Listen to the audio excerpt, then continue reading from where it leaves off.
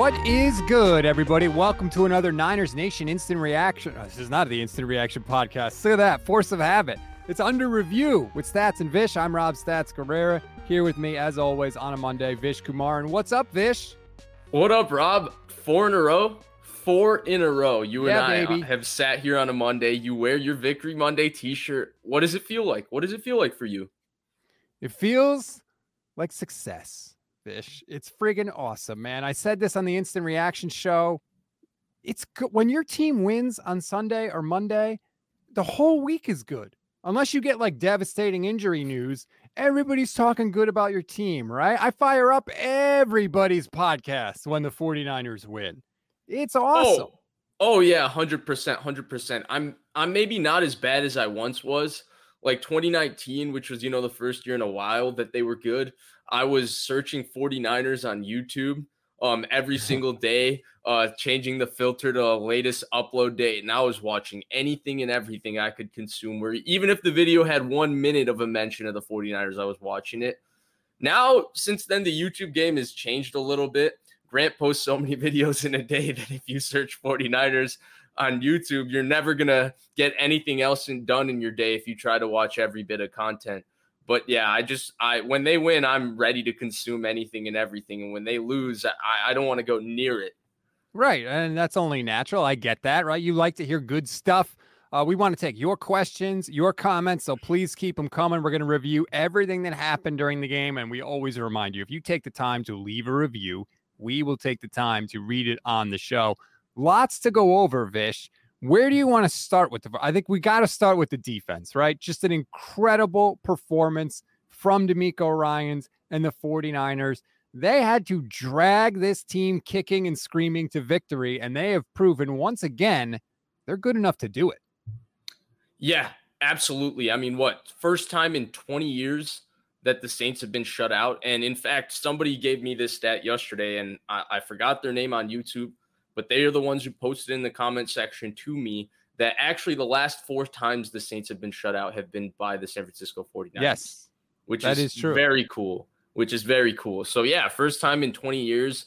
I mean, they did get a little fortunate with the Will Lutz missed field goal. Will Lutz is a pretty good kicker. You're not going to see a lot of those. But besides that, I mean, the goal line play by Talanoa Hufanga, I mentioned on YouTube yesterday, totally different circumstances, completely different field, but it felt a little Dante Whitner putting Pierre Thomas to sleep at the goal line-esque. I felt a little bit like that watching it. Of course, Nick Bosa, as Nick Bosa always does, big down, big game. The 4th and goal, he comes through with a great pass rush and gets a sack after, being held for a lot of this game. I mean, I know Nick Bosa gets held in every game, but I felt like yesterday was particularly offensive in the holding department. But yeah, just a dominant overall performance. Fred Warner is everywhere. I mean, Fred Warner everywhere, man. Everywhere. If where the ball is where Fred Warner is. It's incredible. So yeah, this defense is outstanding, Rob. I thought the secondary played very well. I thought Deamador Lenore got called for a pretty BS pass interference that was resulting in offsetting penalties that, negated a face mask from the Saints offensive line. I thought he actually did a phenomenal job going step for step with Olave and then turning around, finding the ball and being very physical with Olave throughout the route.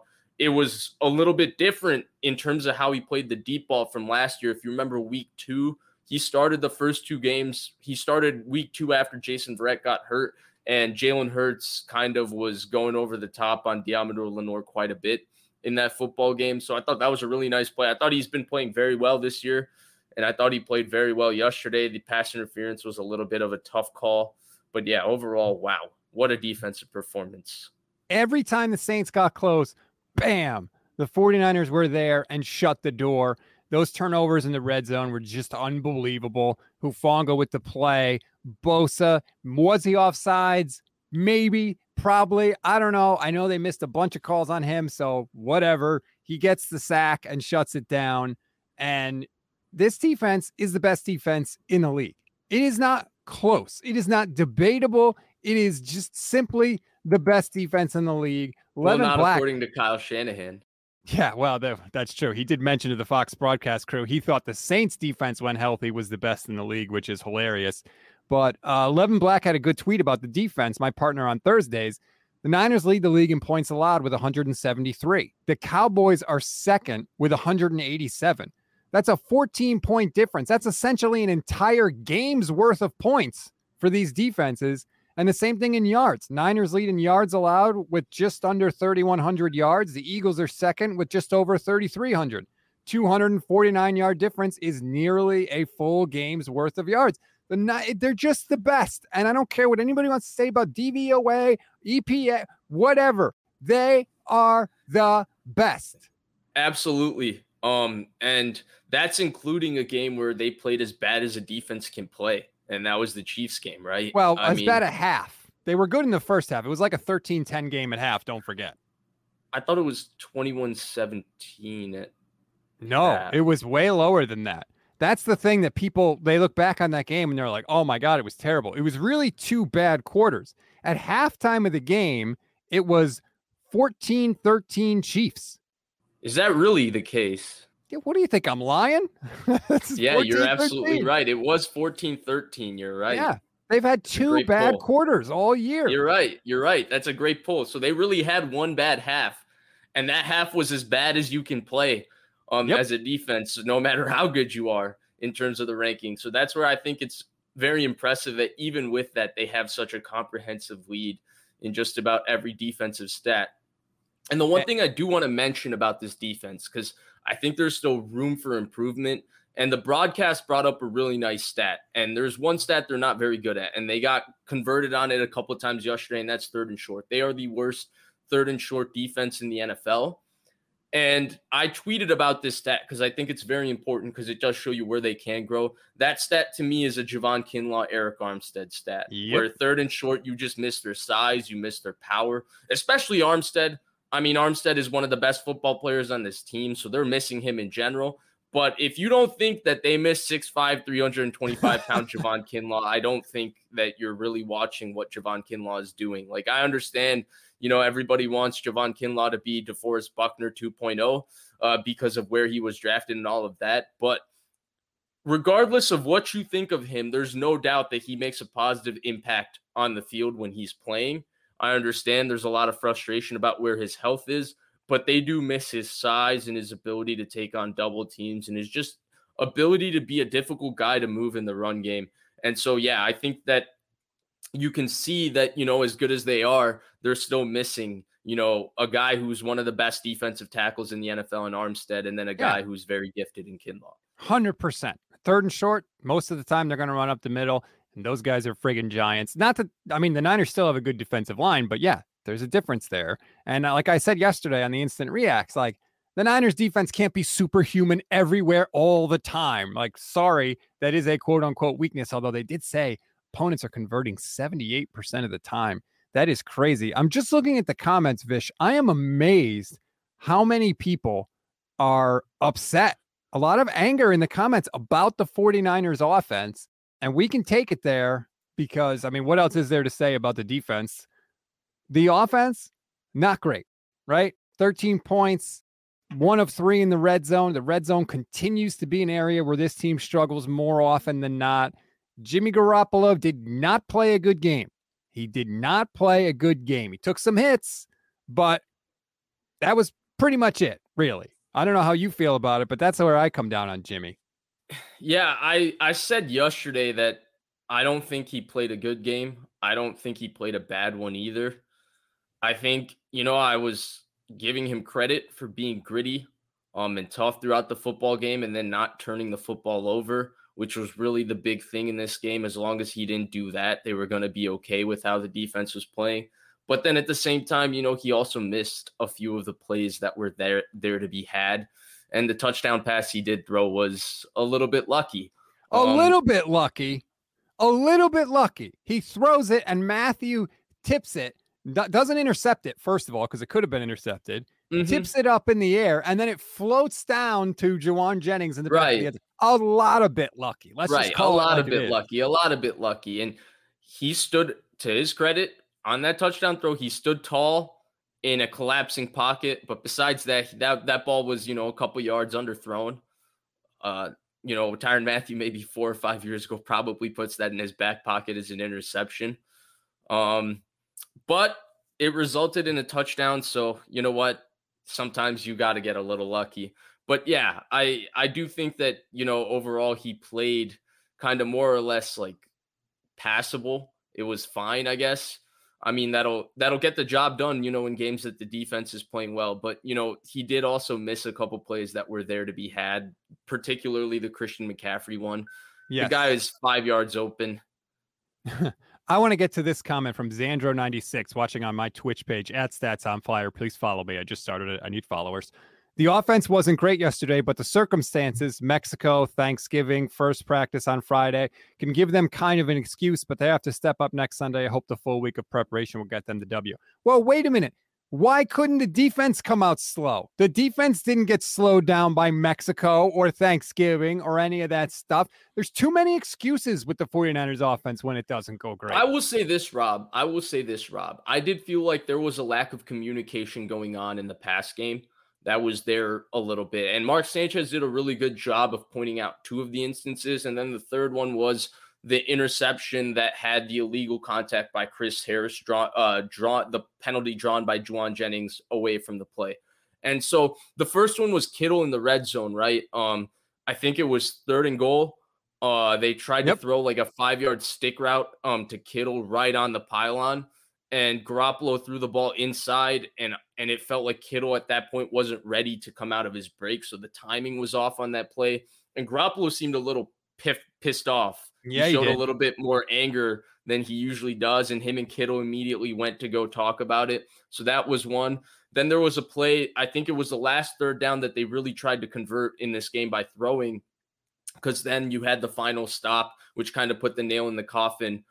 Which with the Hufanga forced fumble, and he threw a little, it was a little double move to Brandon Ayuk down the right sideline.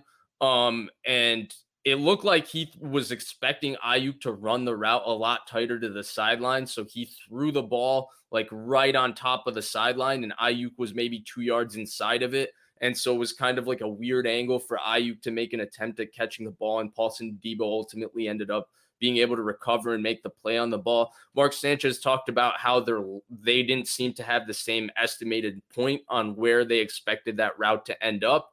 And then the third one was the interception, right? It looked like he sailed the ball to Ray McCloud. Luckily, I usually watch the film before the show in the morning because I wake up in the morning and do it, but it was 4 Victory Mondays in a row, so I gave myself an extra hour to sleep in. And so I didn't watch it at all. But luckily, Rich Madrid posted the play, so I was able to catch it right before we came on here. And Ray McCloud gets totally thrown off his route, right? Like, you have to be more physical at the top of your route. You have to get to your spot, and he doesn't, which causes the ball to sail and Alontae Taylor to pick it off. But the point is, these type of communication errors in terms of quarterback and receiver not being... That play with Jimmy. He drops back. He's not looking at Ray. It wasn't his first read. Right. He turns to look at Ray, and he throws the ball where he thinks Ray is going to be. But doesn't he bear some responsibility? It was a clean pocket. Doesn't he bear some responsibility of like, okay, he's not where I think he's going to be. I need to adjust my throw? Yes and no. Yes and no. I do think, like, at the end of the day, the quarterback is responsible for where the ball goes, right? And so if the ball goes to the wrong team, like, there is some responsibility for the quarterback. But at the same time, the way the timing works out, right? If he's going 1-2, like, he has a specific timing in terms of how his feet line up with where the ball needs to go. And if he's in that spot and he's ready to go, he's also expecting Ray McCloud to be at that spot. So he's trying to put the ball with anticipation there. So I do think he does bear some responsibility. You're right.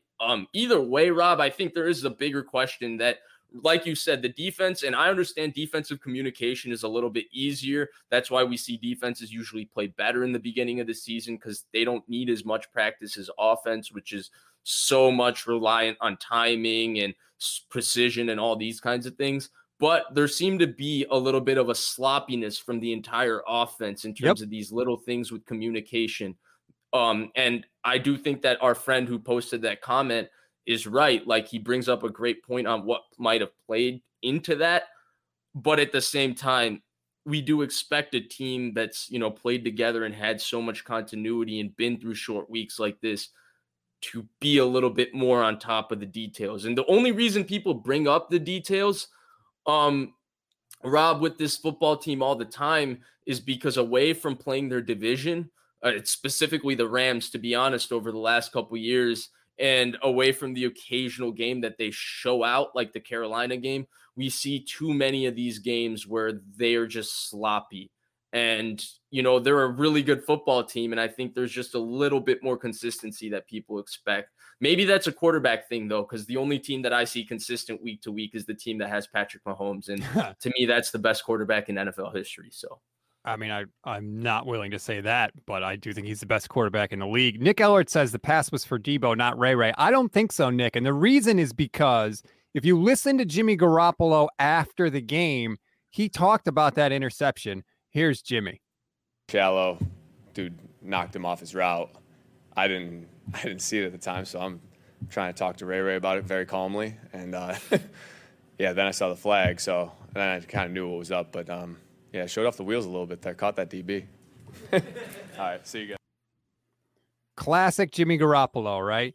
Give a sort of a weird explanation, make a joke, make everybody laugh, and then he leaves on the high note and he walks out.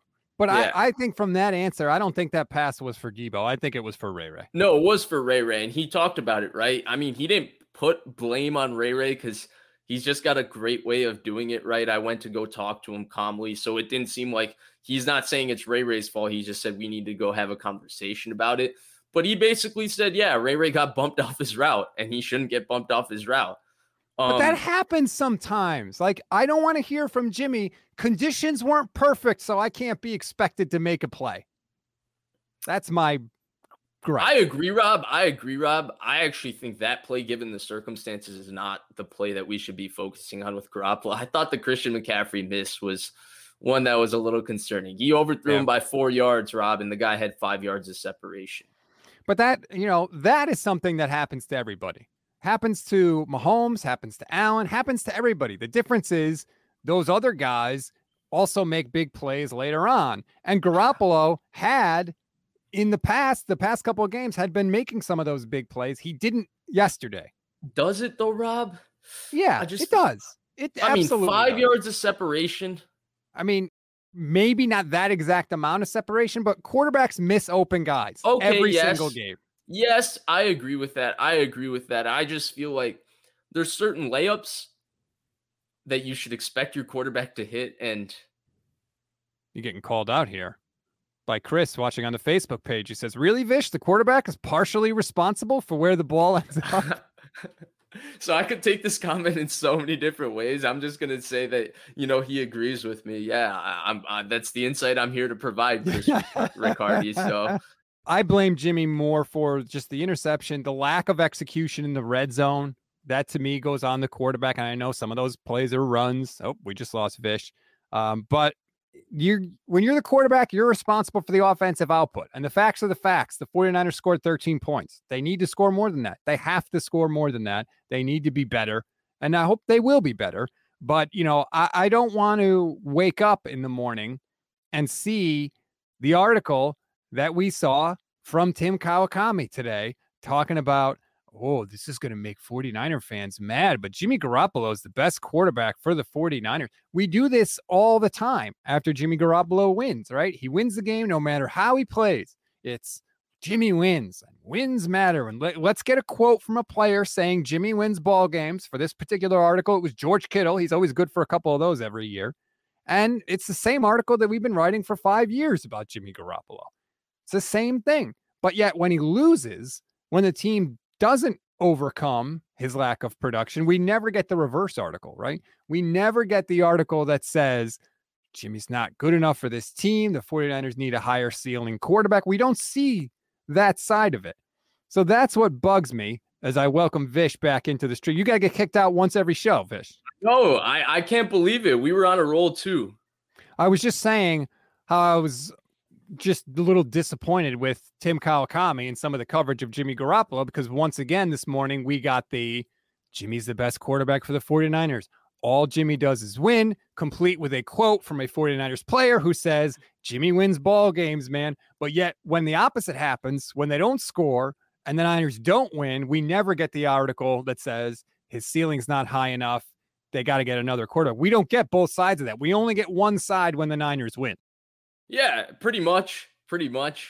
I do think the Athletics coverage of a certain quarterback of the San Francisco 49ers has always been a little bit that way, which I always, I think a lot of these reporters, and I'll give my 2 cents on this, I think they're a lot more plugged in than people want to give them credit for. And the Niners beat doesn't break as many stories as maybe other beats.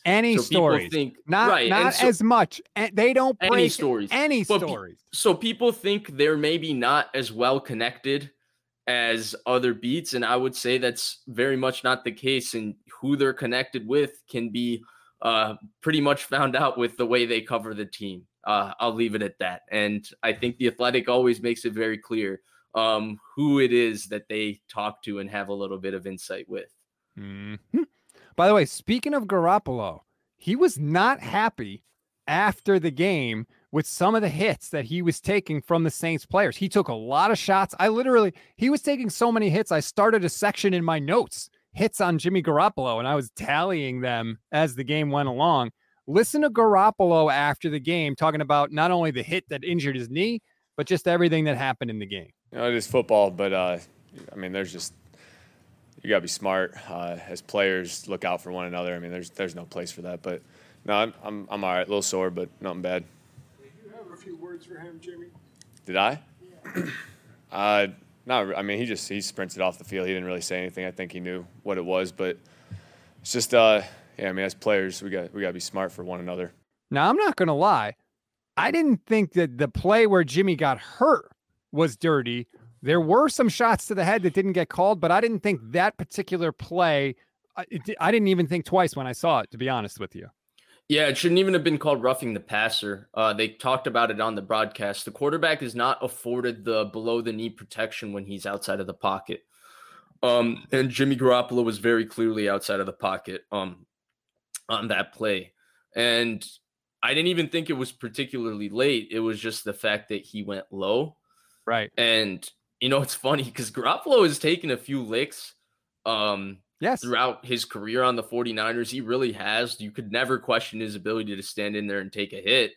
And we've never seen him comment on anything like that. He's usually the guy that's very happy to talk about how he doesn't feel the game until he gets hit, and it makes him feel like he's part of the playing football and all of that, right? And so I think those comments were definitely interesting. The first 2 hits of the game that he took definitely could have been called roughing the passer. They were high. And maybe those were what he was referring to when he said there were other ones. But yeah, I guess Nick Bosa got him back with a very clear cheap shot on Taysom Hill. So I guess Nick Bosa had his back from that standpoint. I didn't think it was that bad. Rob, I felt like he was just rewarding himself he ran about, 15 yards dead sprint to catch him, and he just rewarded himself. The ball was out. It was half a second. He was pretty late, and he just came in and knocked the crap out of Taysom Hill. He lowered his shoulder and whacked him. I want to get to one more thing about Jimmy Garoppolo, if I can. And I thought this was very interesting. The Saints did an excellent job at cutting off Jimmy's favorite part of the field, which is, of course, the middle of the field. If you're watching the stream right now, you can see the Jimmy Garoppolo passing chart. Normally, all the green dots are in the hashes or pretty close to it. This case is that he only had 3 completions inside the hash marks the whole game, Vish. So teams are going to look at that. The Dolphins are going to look at that. The Buccaneers, all these teams coming up, and they're going to be like, we got to do what the Saints did. Look, they only scored 13 points, and Jimmy couldn't go to his favorite part of the field. Yeah, the Saints also have some good players in their secondary. Their corners they're able to press them and, play some man coverage, which, not every team is going to have that personnel against the Niners receivers to be able to do that consistently. So I'll give them that. But I also do think the one thing the Saints did, as well as being able to take the middle of the field, they took away his first read a lot. Yep. I like, again, I didn't watch the game on film in the morning, so I'm not 100% sure, but just watching it on TV, it felt like Jimmy was always back foot hit the ground, look around, check it down. Look around, check it down. And to Jimmy's credit, he didn't, I thought the broadcast gave him too much credit for this, but to his credit, he didn't force one and make the stupid mistake. He was contented kind of taking what the defense gave him for the most part. But yeah, I thought the Saints had a very, very good plan and seemed to be on top of their P's and Q's. And then not to mention the pass rush of the Saints, right? I mean, Shy Tuttle's a good player. Cam Jordan is maybe a future Hall of Famer. Marcus Davenport's a hell of a player. There's a lot of good players. Kentavious Street, former 49er. Jordan Elliott tweeted this morning he led the Saints with 5 pressures. He's a very good player too. So they have a very good defensive line, and their defensive line had some success getting pressure on Garoppolo as well. I mean, he had a couple of, I would say, somewhat lucky, but somewhat great plays of not taking sacks where he was flipping it up to Elijah Mitchell and ball was landing perfectly to Elijah Mitchell. But yeah, to his credit, he didn't take those sacks, and he, for the most part, was checking the ball down. Yeah. EJ Pockets watching on Facebook. I have to get one of these every show. Rob, for a guy named Stats, you sure are oblivious to a very big one. Jimmy wins over and over, squirt. Yeah, the Fox ran the graphic. Did you see that Jimmy Garoppolo has the same record through 59 starts, including playoffs, as Steve Young, and a better record than Joe Montana? Yeah, and then I saw some comparisons to, Steve Young's early playoff record and stats, and some like 4 touchdowns, 4 interceptions, 2 fumbles, and how Jimmy Garoppolo has been poor. And correct me if I'm wrong, Rob, because I wasn't alive then, but I think I have a pretty good grasp of 49ers in NFL history because I researched it a lot. I really enjoy it. But did Steve Young not win an MVP in those first 2 years? MVPs. Multiple. Right. Well, he MVP. won the second one in 94, right? But did he not? Was he not the NFL MVP in 92? Yeah, I believe he was. Yeah, and that was one of the first years, right? They went and lost to Dallas. Yep. Gosh, we're going to compare an MVP quarterback. Stupid. And EJ, wins are a team stat, man. Thank you, Rob. Your man put up 13 points. If you change nothing about Jimmy Garoppolo's performance and you don't have a number of coin flip plays go the 49ers way, what are we saying about Jimmy Garoppolo? Only put up 13 points. Couldn't get it done in the red zone. Couldn't scramble on 4th down to get in the end zone in the red zone. Like, you got to stop with this QB wins thing. Wins, Rob, I've always had a theory about the QB wins. To me, QB wins is a total way to market the game, right?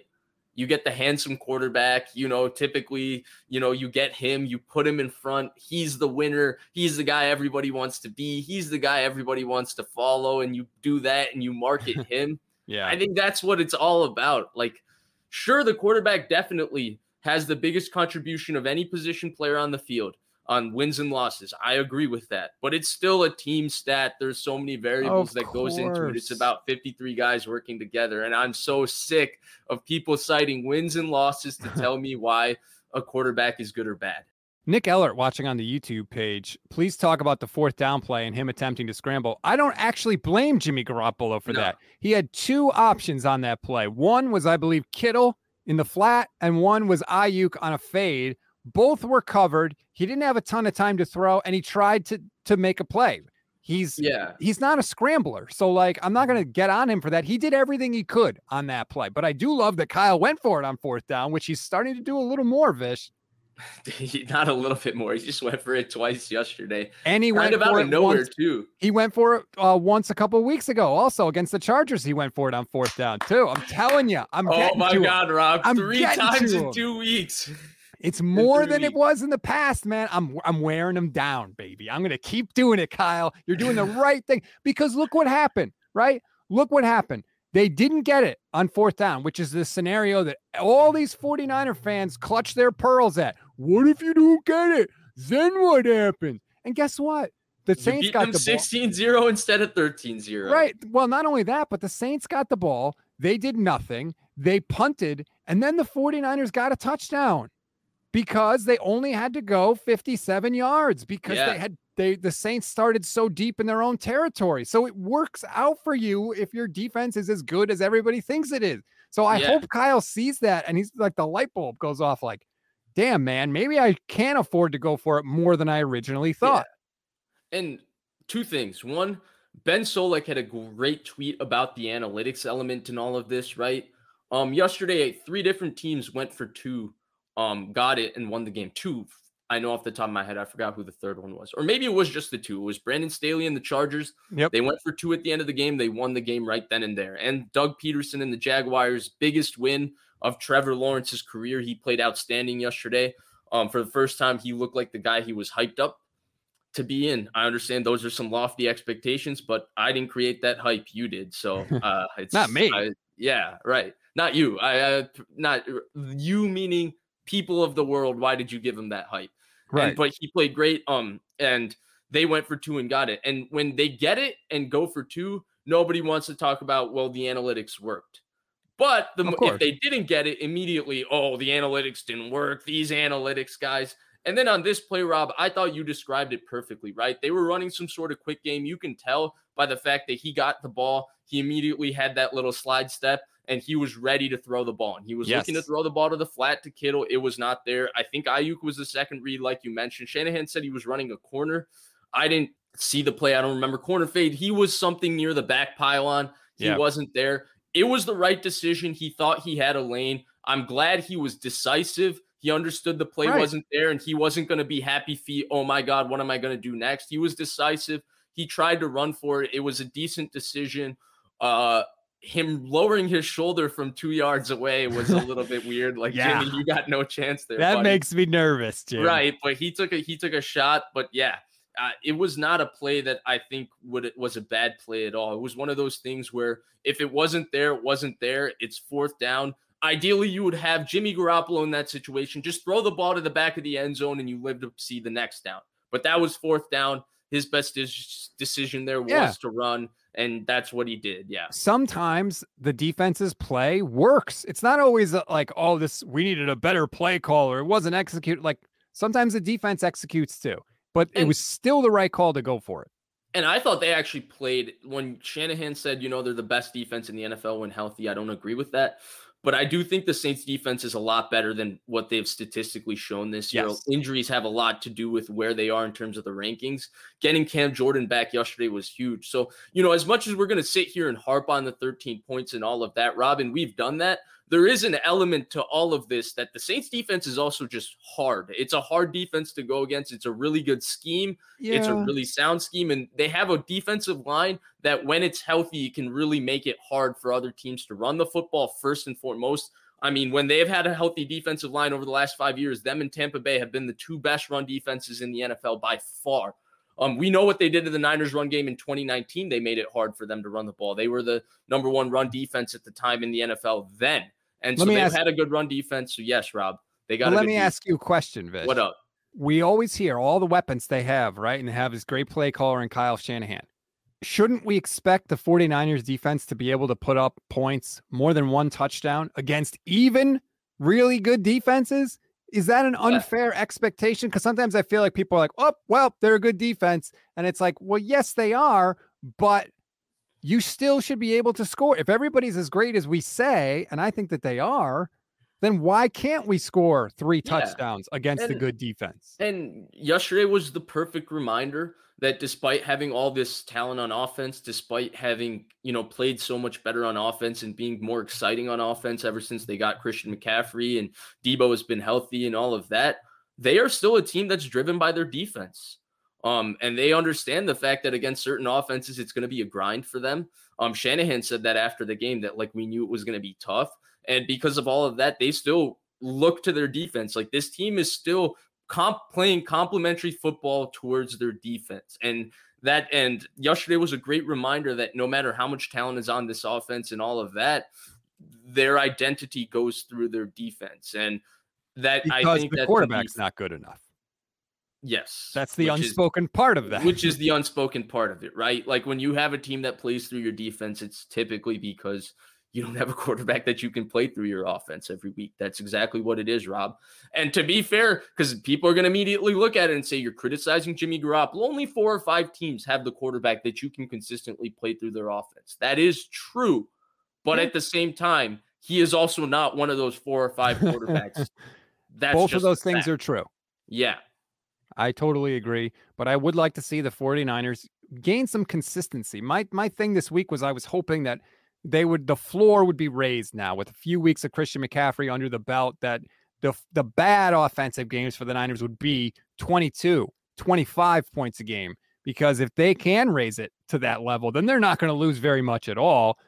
Part of the problem, though, and I'm seeing a lot of people ask about this, Vish, is injuries. Christian McCaffrey banged up in this game. Elijah Mitchell banged up in this game. Tavante watching on the Facebook page says, any updates on Elijah Mitchell's injury? Kyle Shanahan is supposed to give his day after game conference call. That's always when we find out what's up with injuries. That's supposed to be at 3:30 p.m. Pacific time. Now, he always bumps it up. It's always scheduled for 3:30. He always bumps it up. But they usually don't broadcast the conference call live, so you'll have to keep an eye on Twitter. But Grant posted on his YouTube page later if you want to go watch. Well, there you go. By then, you should have all the information, but we'll get updates on him. And I didn't like this, Vish, yesterday. Kyle Shanahan was talking about Jordan Mason and running out the clock, which the offense does deserve credit for at the end of that game. But Jimmy threw in there, hope Elijah, we'll get more news on Elijah, and I hope Christian is okay too. And that scared me a little because he's so important to this offense.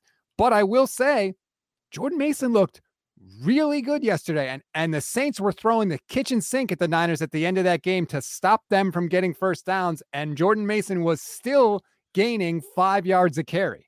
Yeah, he looked really good, right? He looked so physical, so tough. And then he protected the football, which was great. Yep. Jordan Mason's kind of a funky player to talk about, right? Because he's already taken the hearts of 49ers fans. They already love Jordan Mason. And I've been having to talk about him probably a lot more than you would ever talk about a 4th string undrafted running back. And I always say that clearly he's not a guy that seems to be in their trust tree so far. And Shanahan was very complimentary of him in the postgame, but I also thought yesterday he ran the football as a case of necessity rather than them giving him carries. Yes.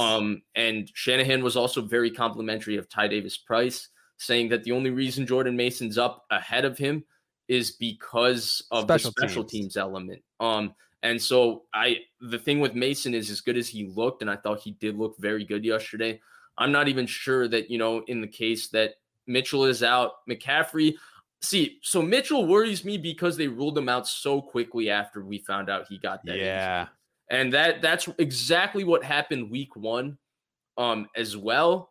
And he turned out to be out for so long. And Mitchell looked really good in the game actually yesterday. He looked better than McCaffrey again. He had the one run where he had an inside zone play. It wasn't there. He bounced it out in the low red zone. That was a great run that ultimately ended them.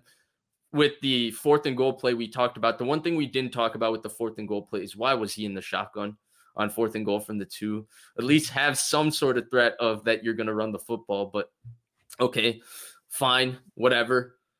Don't need to rehash that. But the point is Elijah Mitchell, and then he had the touchdown run with kind of the holding call that was, I understand why we talked about this. We both understand why they called it because he had his arms fully extended, but it was a very, very kind of BS call. Shanahan's reaction for a guy that rarely gets animated on the sidelines was very funny because he freaked out. Yep. And that was a great play call against a great look. And Elijah Mitchell showed incredible speed to score on that play. So definitely losing him is going to be tough, but I do think there's a level of trust in Ty Davis Price and Jordan Mason, and Jordan Mason did look good. And then McCaffrey, the one thing I wanted to say is they had him play after it was reported that, he was having issues with his left leg. Yep. So that one made me a little bit, maybe he just played on adrenaline, but it made me as a fan, just when I see what patterns happen with these injuries, like maybe he's a little bit more okay. And then the other element to it is they said when they traded for him that his taking care of his body in terms of recovery and all of these things are at a Nick Bosa level. And if it's at a Nick Bosa level, then I have maybe a little bit more confidence that if he's dealing with something, he can get himself right and ready to go to play on his. Yeah, Sunday. but then why did he miss so much time the last 3 years? I'm just going with what they said, Rob. Yeah, that's why you can't go by what they said, because what they said is bogus. Or even if it's true, it doesn't matter if he still misses time. Jason Tillman on the Facebook page says Kyle Shanahan's going to say McCaffrey's questionable. Then all of a sudden on game day, he won't play against the Dolphins probably. It'd be smart to do that, frankly, because the Niners offense changes considerably if McCaffrey is out and can't go. But I think Jordan Mason and Ty Davis Price, like, I kind of interested to see what they can do. Now, I'm not. You know what's going to happen, right? If Christian McCaffrey and Elijah Mitchell are out. What? Tevin people are going to come back. Yeah, he's going to be elevated from the practice squad, and he's going to play the most snaps on Sunday against the Dolphins. That would be funny, but that's what Kyle does. He likes his guys. Talk about the trust tree. That's a big deal for him. But I look, I want Elijah Mitchell and Christian McCaffrey to be healthy, please. But I would be kind of interested to see if it was a combo of Mason and Ty Davis Price. Like, I want to see what they are because we haven't gotten to unwrap that present yet. Yeah. And actually, both of those guys are a little bit different, right? McCaffrey brings this like polished running style where he wins with quickness and quick processing and his ability to make people miss. And then his power comes from his leverage because he runs really, really low. Mitchell wins with speed and toughness because he runs really physically, he runs really hard, and then he has speed. Jordan Mason actually wins with quick feet and size, which is a little bit different. It's a little bit different of an element. And then Ty Davis Price wins with explosion and power. He's really low, built low to the ground. He's got really thick legs. He's really quick.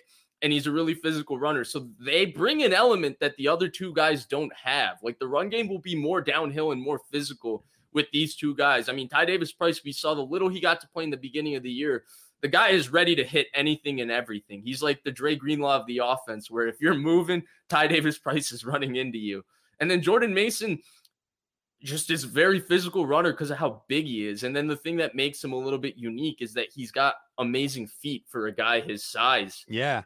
And so, yeah, I'm with you. I would be interested to see it. And Chris Riccardi is probably right. If they're out, there's a good chance we'll see a lot more Deebo Samuel in the backfield, which seems like something Kyle Shanahan didn't want to do this year because the moment they traded for Christian McCaffrey, he told every single person that he's talked to in the broadcast, in the media, that they want Deebo to be where they give him the ball to create an explosive play and to create a surprise element to their offense, not we're going to give Deebo the ball so he can run it 8 times a game.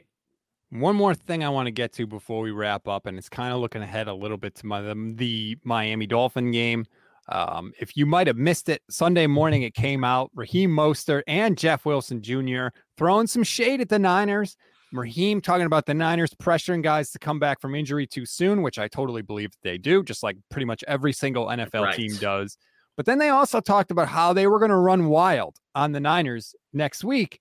And I thought that was pretty hilarious. Deebo Samuel responded, Raheem, be real with yourself.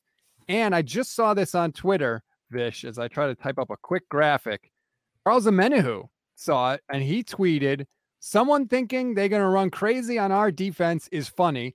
And in case you were curious, the best defense against the run in the National Football League. San Francisco 49ers. But the Niners have seen this stuff clearly. They're aware of it. It's a thing now. That game next week is not going to be played like a regular season game. It's going to be played like a playoff game. So I'll say this. I think the Niners run defense is a little overrated. I don't think it's as good as the number one. How could it be overrated? They've played a couple of run games that just aren't very good, and they've padded their stats by getting early leads against them. The Rams twice. The Rams have never had a chance at running the ball against the 49ers ever since Todd Gurley's knees gave out. Arizona has no run game. When Kyler Murray doesn't play, Kyler Murray is everything to their run game.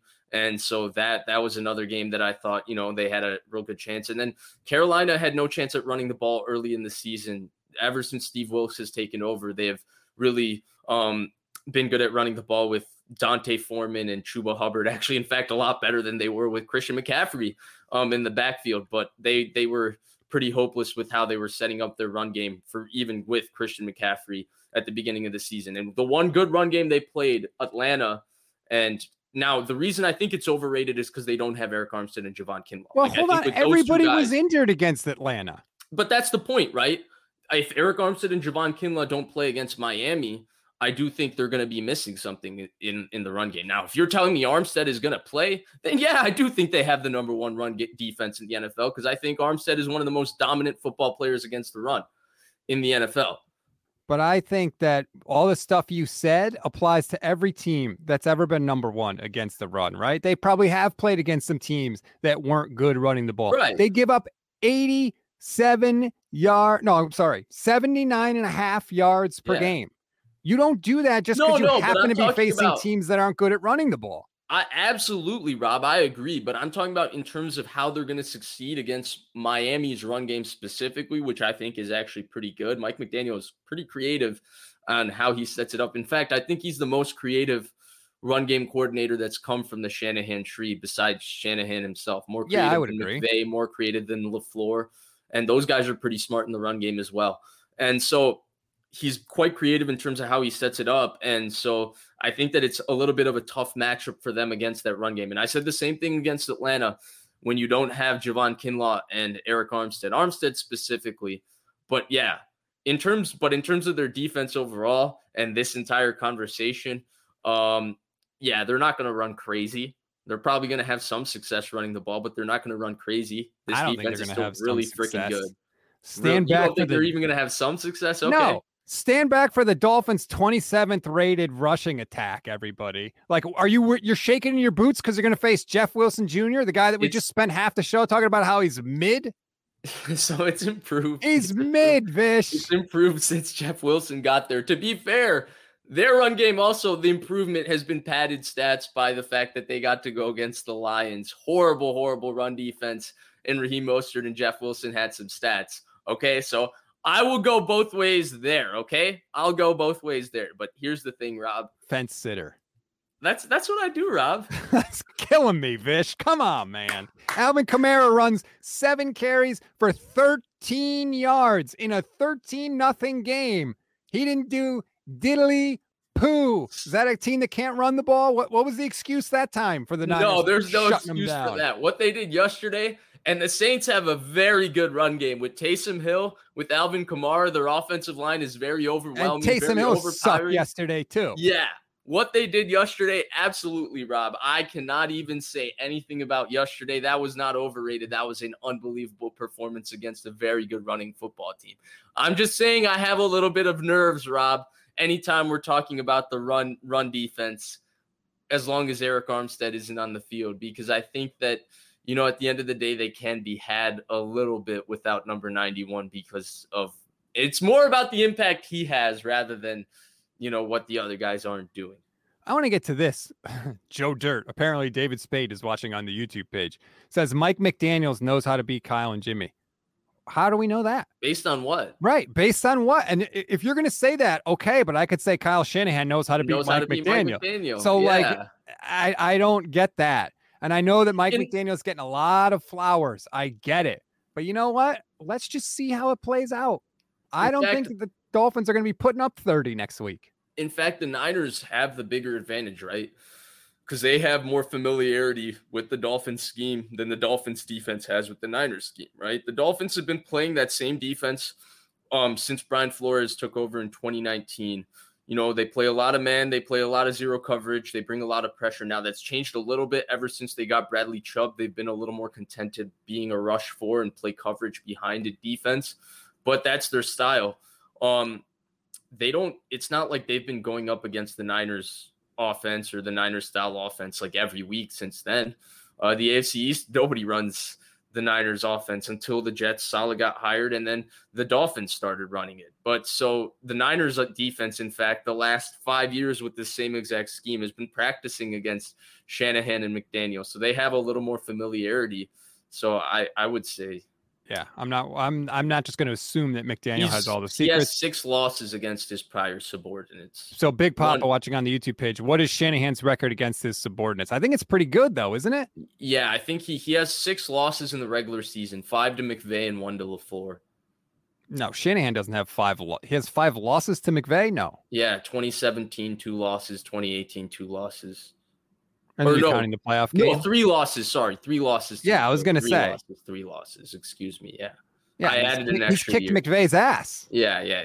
He has 4 losses total, 3 to McVay and then 1 to LaFleur. Trying to think who else is considered Shanahan's subordinate. The Jets. He beat the Jets. Didn't he? Yeah, beat but Saleh, he hasn't beat the Jets with Saleh there. Oh, he hasn't. Saleh wasn't there yet. Okay. Yeah.